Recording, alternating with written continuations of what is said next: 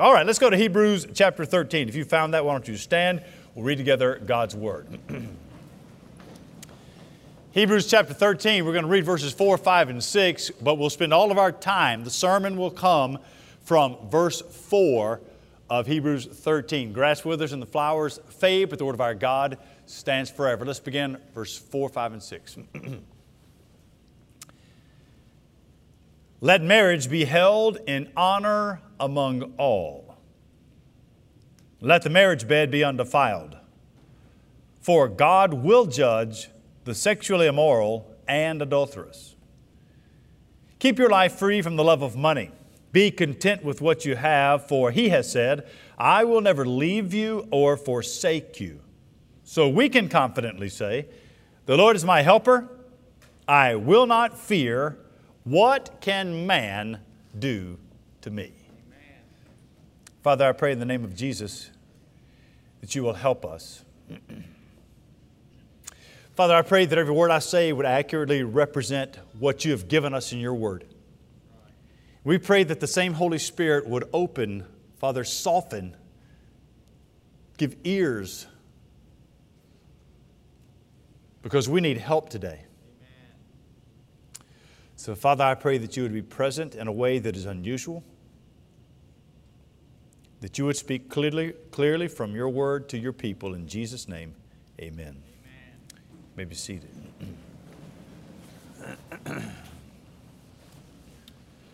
What I've just read you, what you have in front of you,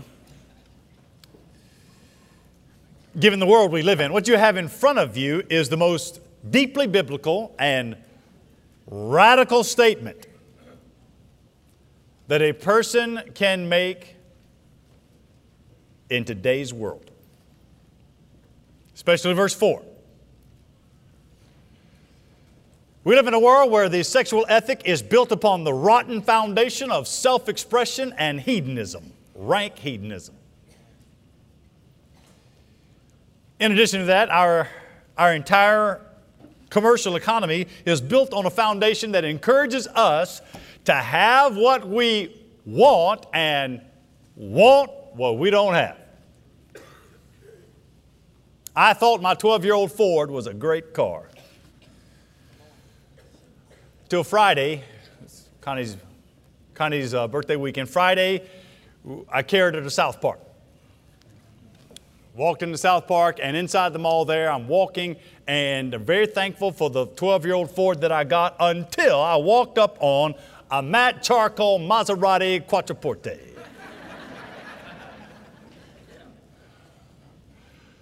I walked in. You will, son, I promise. Walked by a kiosk, and there's a lady standing there with the cards, and I figured she's trying to sell something, so I ignored. But she had some sort of accent I didn't recognize, and she said to me, "Sir, I need to ask you something." I wanted to be polite. So I walked over, "Yes, ma'am, what's on your mind?" She said, "What do you do for the shadows under your eyes?"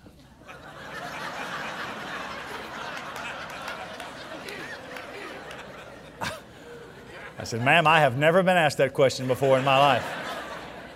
So far, I've just rubbed a little aqua velva on them, and it seems to have worked." I didn't know that I needed skin care until I met that woman. You see, the world around us encourages us to want what we don't have. But as a Christian, what you can have in your heart and mind, we sing it here sometimes, what you can have is the song that says, "Hallelujah, all I have is Christ." Amen.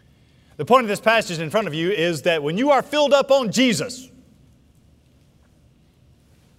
you are not hungry for the passing pleasures of this world. Now, what is the context? What do we get here? Let's not just pull it out and make something. Let's go to where it's written in Hebrews 13. What's going on here is the preacher is giving his final summation, his strong argument at the end of Hebrews 13. It's almost over. He's talking to a group of people that are under passive persecution. They're not actively being killed because they're Christians, but passively, society has put pressure on them. Some of them are going and renouncing the faith. And He's giving instructions to His people. And as He does, Kyler covered the first few verses last week of ministering outside. What love does causes us to take in strangers, minister to prisoners. He now comes inside the house. He turns His attention to our private life, knowing that my private life has public consequences. And He sets us up as Christians in chapter 13, reminding us that we are salt and light living in a dark and fallen world. Now, we are not dark and fallen. We don't live like we're not encouraged. We are salt and light living in darkness. That means we live here, but we do so with joy and determination and with grace. Look, I know that in the world that we live in, things are going from bad to worse. That's what it feels like. It feels like every bit of it is going from bad to worse. But as Christians, let us not forget that we live from grace to grace. This passage in front of us today, it reminds us that a Christian's life, this is how I want to summarize the sermon. A Christian's life is joyfully different. A Christian's life.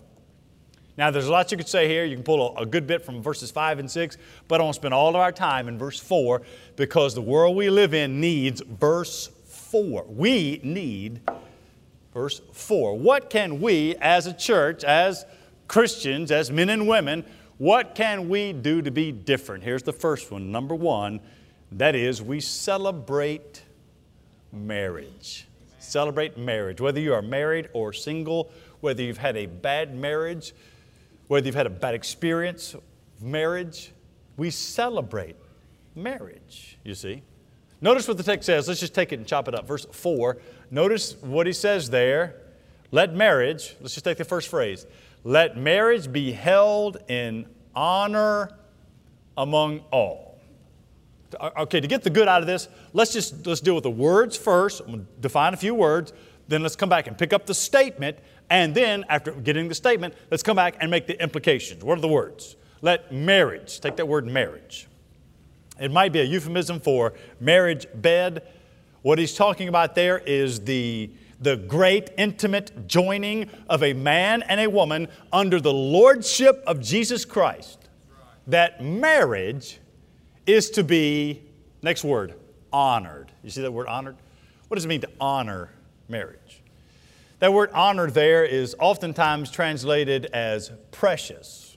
1 Corinthians 3:12, Paul uses gold, silver, precious stones. When Peter talks about the blood of Jesus in 1 Peter, he says the precious, uses this word, precious blood of Jesus.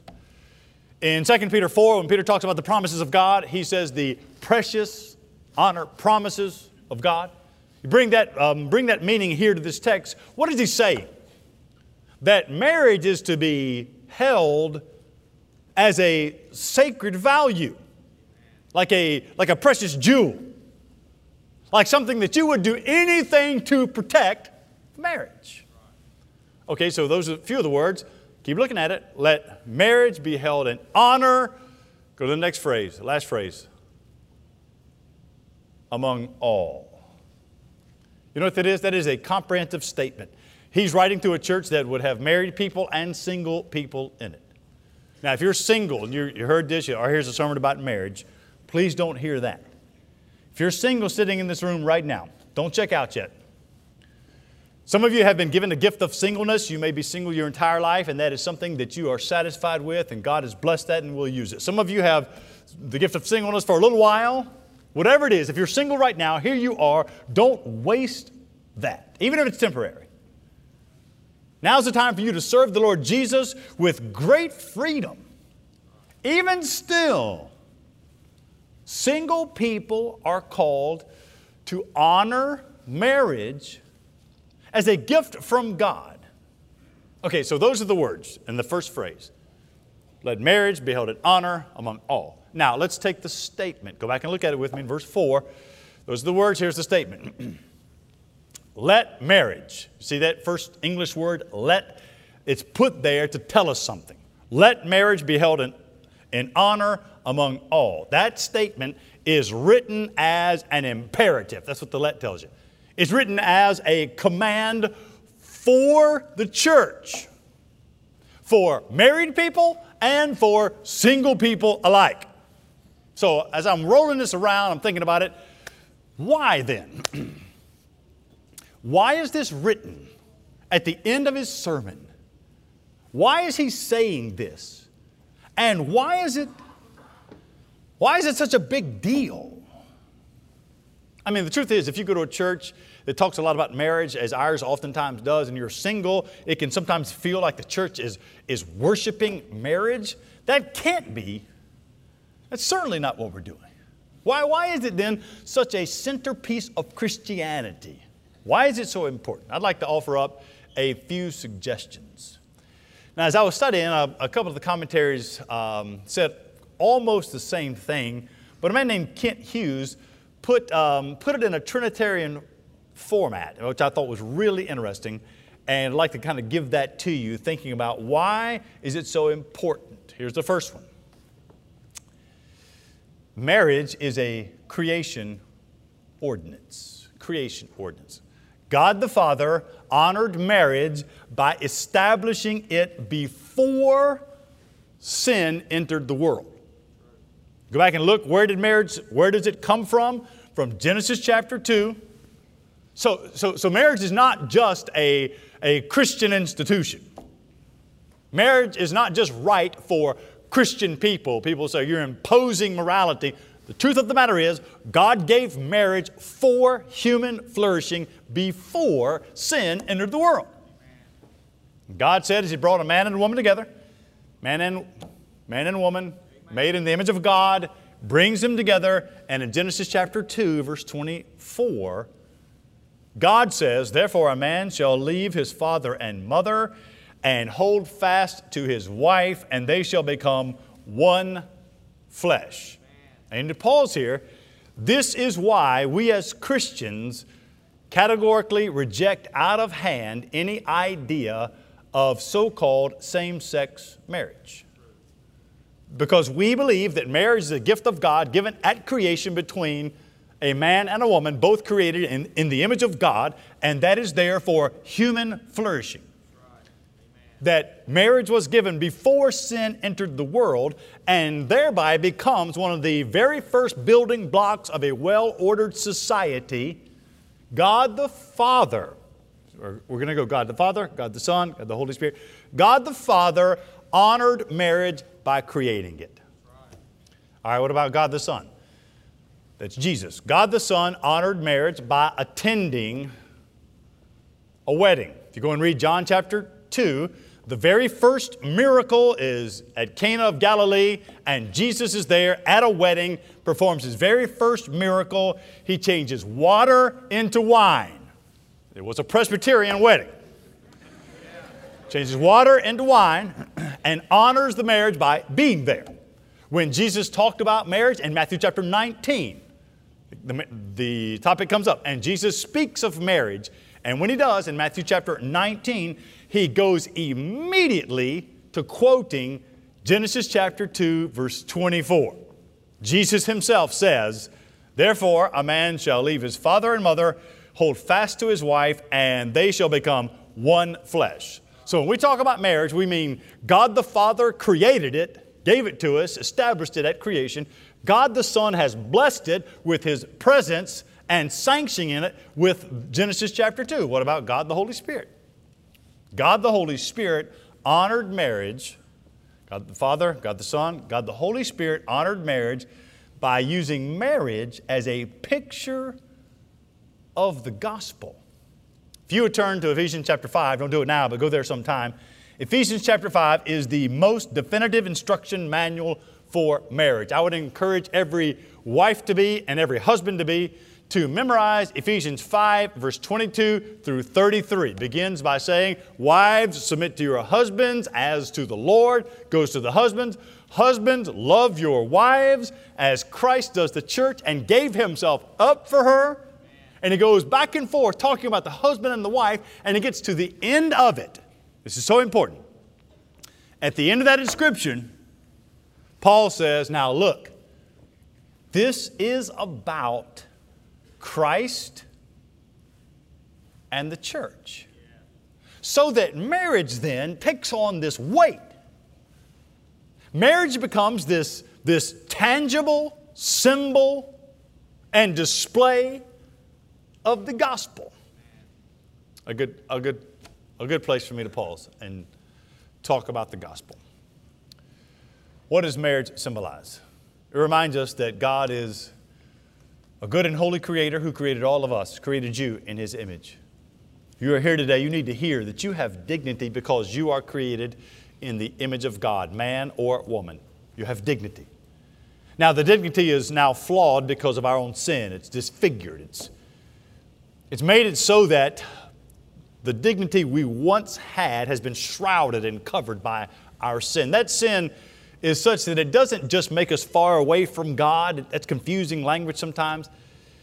The sin that we have, it's treason against God. It's a crime against God as a holy judge, and being holy, He must uphold justice. He will punish sin. The Bible teaches that the wages of sin is death. So every person here that's outside of Christ, we stand under the condemnation of God. We need help. But God is not just a judge. He is also loving and kind and gracious and merciful, and He loves us to the degree He gave us Jesus. Now here comes the gospel. Jesus lived perfectly, this is important, in a way that we can't. Especially now we're going to talk about sexual ethics. Jesus lived perfectly, righteously. And He goes to the cross, and at the cross, here's what He does. He takes the wrath of God that we deserve. The cross was the wrath of God. Jesus took the wrath of God for sinners, and He gives His righteousness so that, how do you appropriate the gospel? The way this applies to you is, you believe that Jesus died for you. Now, Paul takes the gospel and infuses the symbolism of marriage into the gospel. And this reminds us that God is extremely serious about the marriage of a man and a woman. And He gives it to us in these beautiful, positive terms, reminding us that as a Christian's life is joyfully different. Why? We celebrate marriage. But that's not all we do. You keep looking at this verse, you'll find other things there. What else do we do? Besides celebrate marriage, let's just say you're sitting here, you'd say, okay, I agree with everything you say. I think marriage is good and right and a gift from God. Even as a single person, you can say, I'm thankful that the building block for society. What else do we do? Let's drill down a little deeper. Number 2, we fight for purity. We fight for purity. Go with me there to verse 4 and read the first and second phrase in verse 4. Look what he says. Let marriage be held in honor by all. We got that. And let the marriage bed, I guess a little more personal, let the marriage bed be undefiled. So here's what the preacher does now. It's so interesting that this is at the end of his sermon. The preacher comes in a little closer to the private life between a man and a woman, between a husband and a wife. And he says about the union, about that marriage, and more specifically, the marriage bed, he says, let that union be, look at the word, undefiled. Well, I got interested. What does that mean? Is that used in other places? How do you describe the word? What is the semantic domain? I want to get a good feel for what it means. Just 4 other times in the New Testament do you find that word undefiled. And every single time it means basically keep it pure, keep it free from contamination. This means any contamination, large or small. Look, it only takes 1 roach on a piece of chocolate cake to make it to where you don't want to have it. Large or, you may be thinking about world-class sins, large or small. Anything He comes into where the home is. What would damage the God-given grace of the joyful union between a man and a woman for life? And this comes down to the central tenet, a command for you and I, single or married, to fight for purity in marriage. And in today's world, it is an absolute slugfest. Much harder, in my opinion, much harder today than it was 50 years ago. For several reasons. I'll give them to you quickly. What do we have to fight against? What is it we're looking at? How do we do this? The first one is the word attitude. Attitude. We need to fight for the right attitude. Look, we swim in an ocean of promiscuity and permissiveness. We swim in a cesspool of devaluing marriage. Everywhere we look, there's this deconstructing of the sexual ethic from the Bible. Taking everything away that we once held dear, even within a society. We swim in that. That's where we are. So it affects our attitude. It's easy to have your attitude shift over the course of time because the world has shifted to such a degree, you end up being on the other side of everything. And the battle oftentimes is in our own mind and hearts. It's good. Now, it's good for us to remember. How do we do it? We got to live, got to work, got to go to school. How then do we do it? The first century Christians and sometimes the second century Christians, they took a symbol from the Old Testament and they viewed that as how they lived in a persecuting society. That symbol was the ark.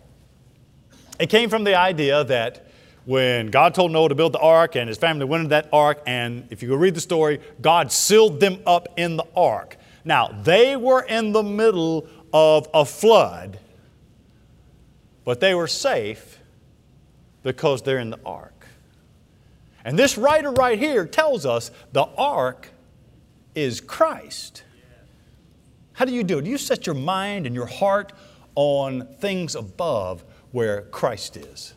We fight with our attitudes. Or something else that more practical maybe is we fight the availability. Availability. It's available. Almost everywhere. Every person in this room right now immediately can get to pornography. Immediately. To any kind of debauchery, it's everywhere.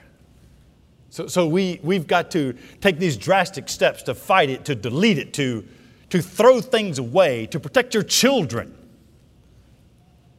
What did Jesus say when He said about fighting sin? What did He say about your right hand? If it causes you to sin, cut it off. If it's your right eye, your dominant eye, and it causes you to sin, Jesus says tear it out and throw it out. It would be much better for you to go into heaven with one eye. Look, what you say and where you go and how you live and steps you take.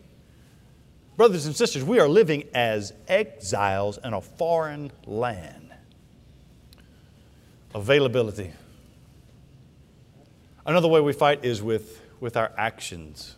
That is, what you say and where you go and how you live and steps you take, and understand that you don't belong to this world. That we fight sin and we fight for purity. I've been thinking about this and thought, how would I apply it? And I remembered something from John Piper from 20 years ago, 2001. I found it on the Desiring God website. John Piper talked about fighting sin, and he used the acronym ANTHEM, A-N-T-H-E-M, ANTHEM. Let me just kind of give that to you very quickly. How do we fight? A is for avoid. Avoid as much as possible the sites and the situations that might cause you to sin. If that means a place, avoid it. Is that a screen? Avoid the screen. Is that some sort of social media or TikTok? Or on the internet late at night? It's a terrible time. You set yourself up for failure.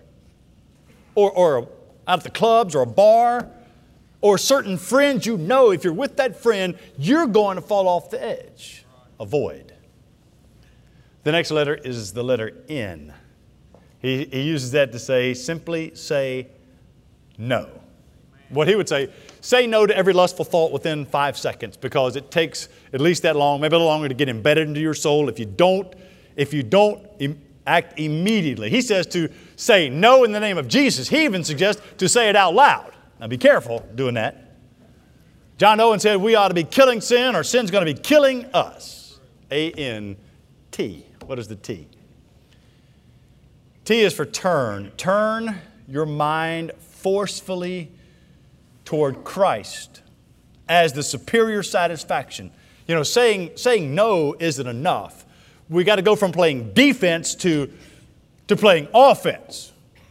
What that means is to attack the lies of sin with the promises of Christ. Whatever the lie is that sin tells you, attack it with the promises of Christ. If that's not enough, then take the T and make it think. Think about the ramifications 3 or 4 steps down the road. Where is this going to end? T-H. What is the H? H is to hold. Hold the promises of Christ. Hold the truth of God's Word firmly in your mind until it pushes all the other images out of your mind and heart. The preacher here will say in Hebrews 2, fix your mind on Jesus. Fix your eyes on Jesus. A-N-T-H-E. E is to enjoy. Enjoy the superior satisfaction of Christ. Enjoy the superior satisfaction of being in fellowship with Christ, fellowship with His church, fellowship with other brothers and sisters in Christ.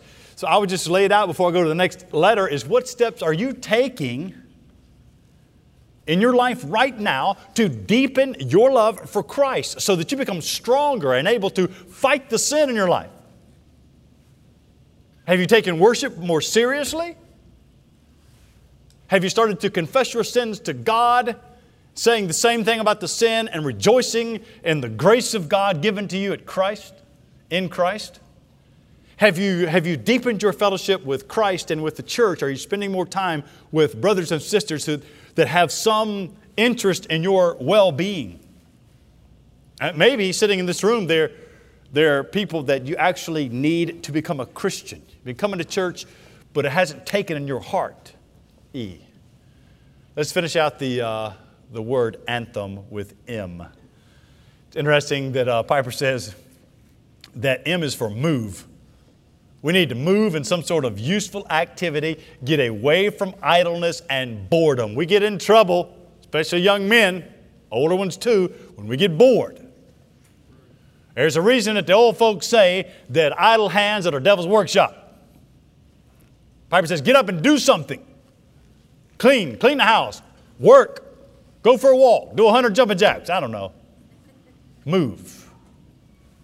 Anthem, we fight sin, and there is, let me just say, there is great joy in getting victory over a sin that tripped you up for years. There's great joy in that.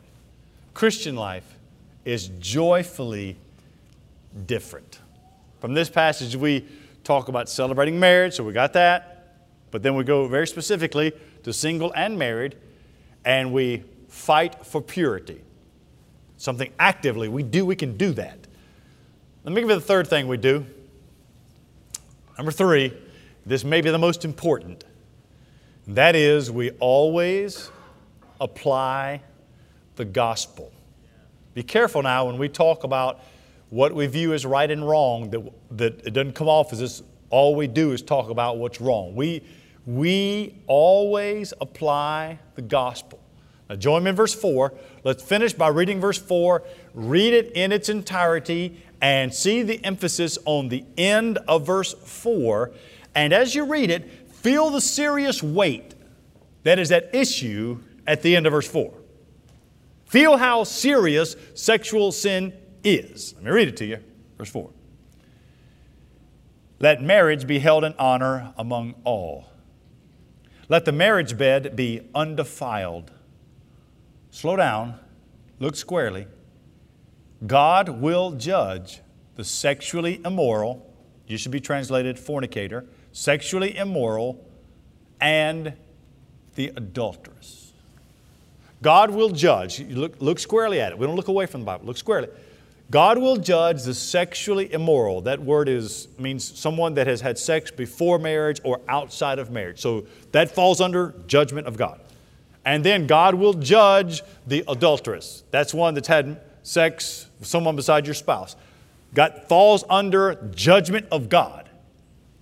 And the statement here is that God as a judge condemns that. So listen, there are many in this room right now that have committed a sin like this and deserve judgment. It's what you deserve. But Christianity doesn't stop at judgment. In fact, that's where it starts. The Apostle Paul was writing to a church in Corinth, and he addressed this very thing as he spoke to that church in Corinth in 1 Corinthians chapter 6, verses 9, 10, and 11. It's going to be on the screens, and I want you to see it. Now, this is how we're going to close. Listen to what Paul says. Do you not know that the unrighteous will not inherit the kingdom of God? Do not be deceived.